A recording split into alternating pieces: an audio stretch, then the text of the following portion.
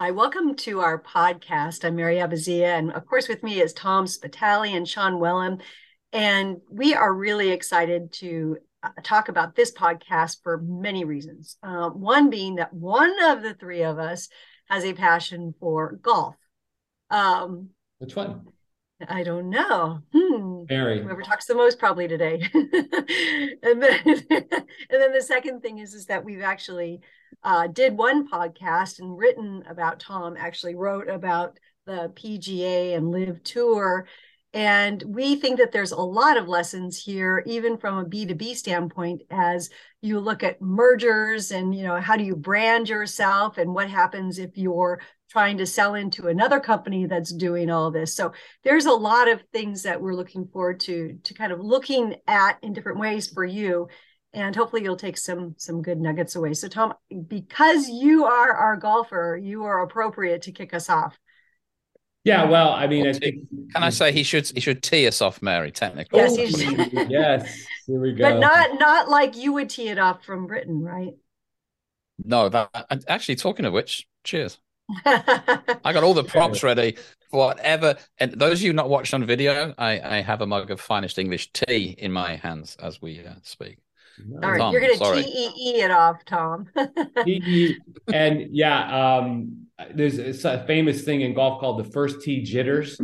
Right before you have to hit that first shot, and I have it right now. I don't even know what I'm going to say. Now, Mary teed it off as saying, we're talking about the big recent news that the PGA Tour and the LIV Tour golf professional golf tours have merged, which is really surprising, really big news. Happened so fast after LIV kicked off. We sort of predicted this. We talked about this in our last podcast, and I mentioned some stats that I had seen about 18 challenges to major sports leagues over the last 50 years or so.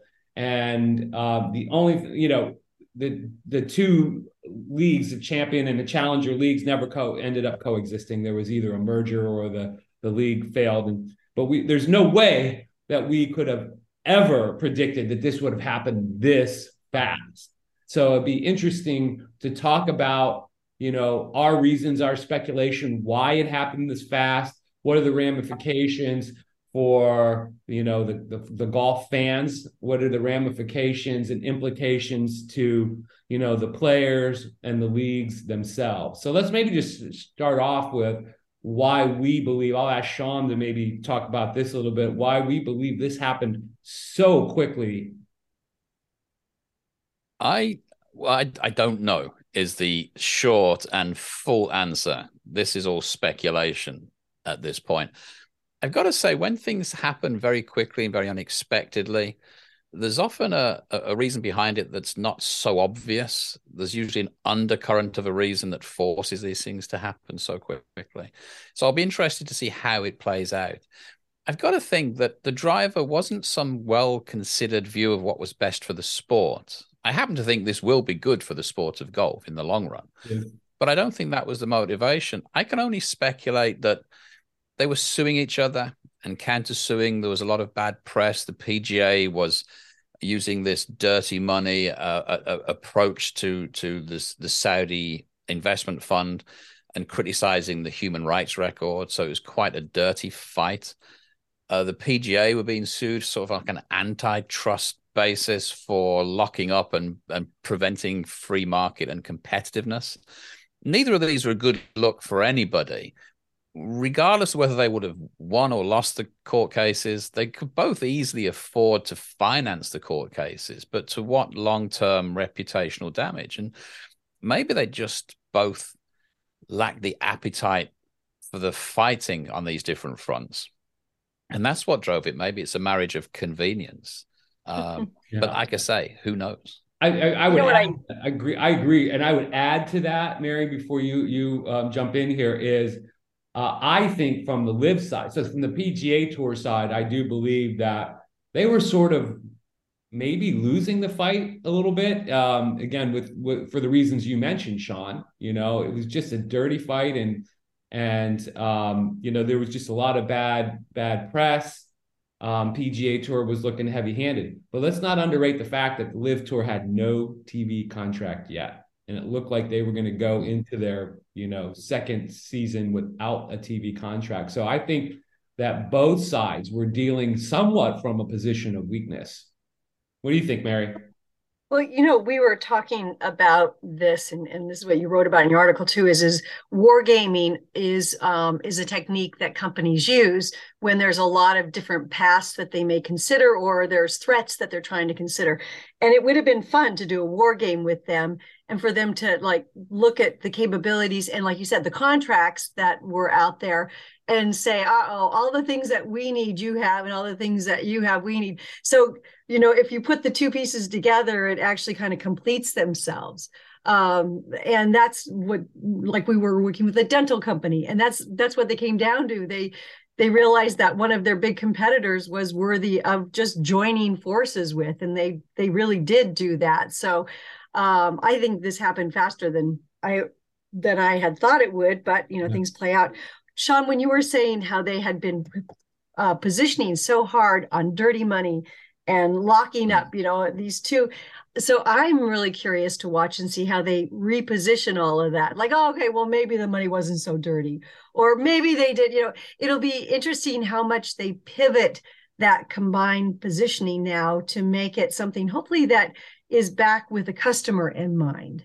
Because there's an interesting point there, Mary, in terms of business generally. We're always trying to extract lessons out of these events. And one of them is that once you've set a position, be it for your product or your business or your service, and once it takes root and you own that, we talk about owning a space in the customer's mind where there's a vacancy, right? You own that space. But once you've got that in there, it's really hard to get it out.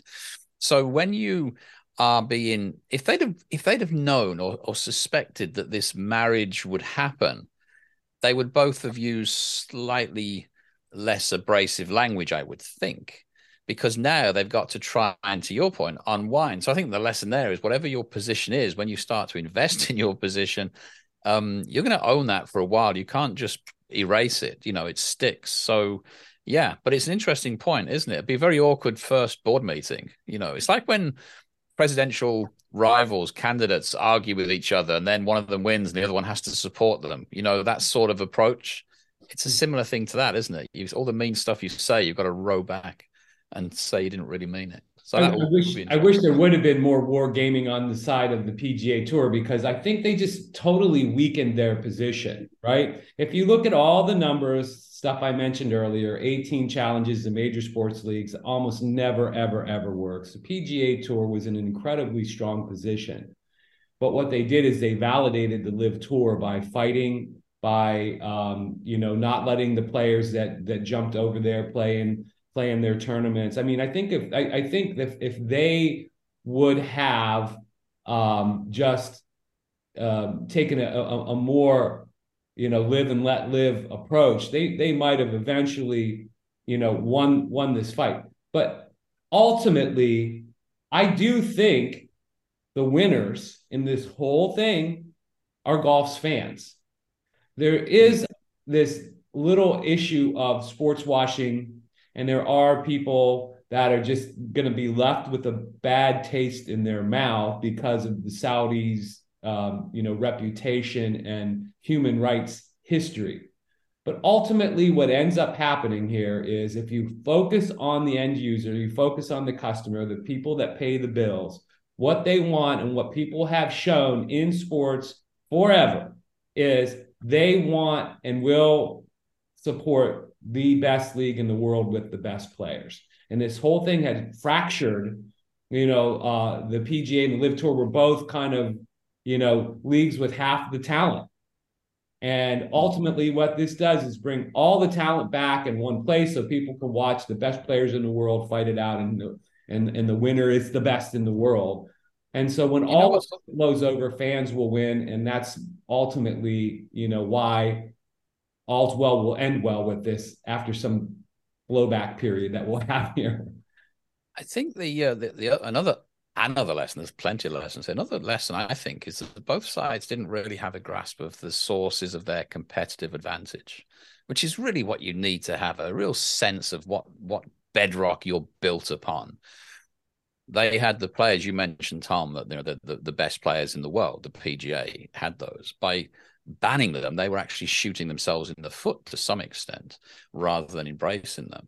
They also had that the credibility. They had the embedded into the grassroots. They had the TV rights. They were very good at running tours, and so they had a lot of competitive strengths. But they didn't really leverage them. And in fact, in some cases, in particular by banning some of their superstars from playing in the PGA, they worked against their own best interests. So one lesson is you always got to have a strong sense of who you are in terms of whatever business you're in. What is the core strength that you've got to leverage and protect and build upon? The Saudis had money. I mean, that's all I can see at the moment. Yes, they had some ideas about shaking up the format and a vision on increasing the reach of golf by having these more of a spectacle in some of the tournaments. But that was it. And it seems like the merger, if it's a merger of equals, then I've got to feel that the PGA sold themselves short, because they seem to have more of the trump card. That's how I see it. But I'm not well versed in that world. I think they've squandered the strength that they had. And again, ultimately, I think they'll win, but they're going to have a period of extreme pain. The extreme pain is this: the losers in all of this are the loyal PGA players, those that eschewed the Saudi Arabian. Sean, you were mentioning before the podcast that Rory McIlroy was offered $500 million, and he became the spokesperson for loyalty to the PGA Tour. These players, they're absolutely livid.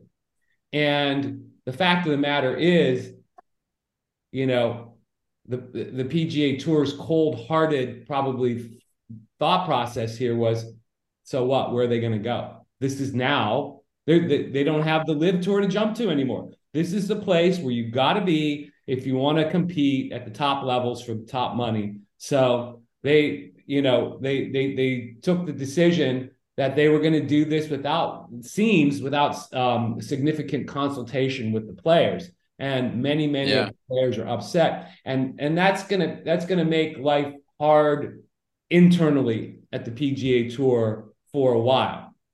And can I just say, in the contextual basis, a very good use of the word livid in this context, Tom. Can I just say? Yeah, I was going to agree with there, you, but I thought it needed commenting on. That was quite literally livid. So, Sean, you had said about core strengths. One of the things that strikes me is that companies kind of rest their laurels on their core strengths, and they kind of become has-beens. And so, what I think is interesting is that LIV kind of pressured the PGA and goes, hey, you old guys over there, even if they weren't able to pull everything off, they pushed the buttons to say, you guys aren't innovative. You're old, you're getting boring. Because even the contracts that they had, the PGA had, were not as robust as what they had in the past. So I think that, one of the big things is can you keep your eyes open so that you don't just completely stay with your core, but yet you look to innovate, and LIV might push the PGA to be more innovative now and look at themselves different.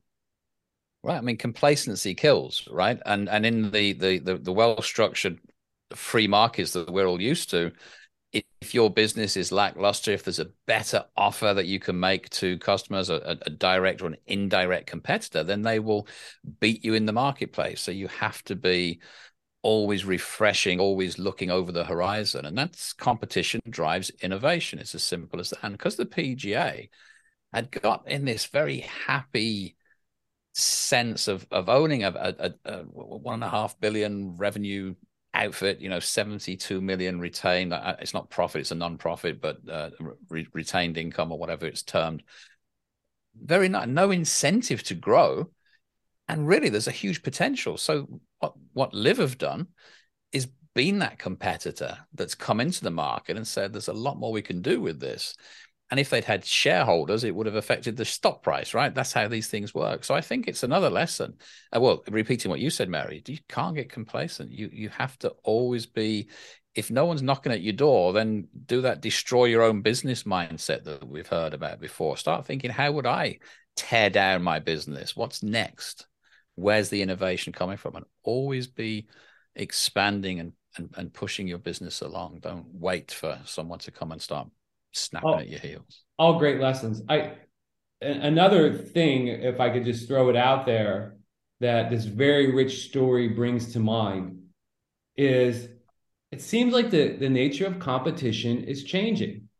More cooperative ventures keep popping up. This is a cooperative, a merger is the ultimate cooperation between two competitors. And we had talked about things like Kohl's allowing Amazon returns to be processed in their stores. And we talked about co-opetition. And it just seems like this merger happening so fast after the competitive threat first, presented itself to the PGA Tour, points towards this co-opetition as being something that's really important to look at in your business. There's ways to move things forward for your customers that don't necessarily always involve absolutely destroying your competitors. Companies are looking at ways to form these alliances with even competitors, what would be competitors in the past, to find new ways to bring new value to their company or to their customers. And it's something that absolutely has to be considered by everybody watching this podcast, I believe. There's another angle too that that completely, we're talking about these two companies. Think about the industry of these two companies that is supported. I have a friend that has a really reputable clothing company that supports some of the LIV athletes.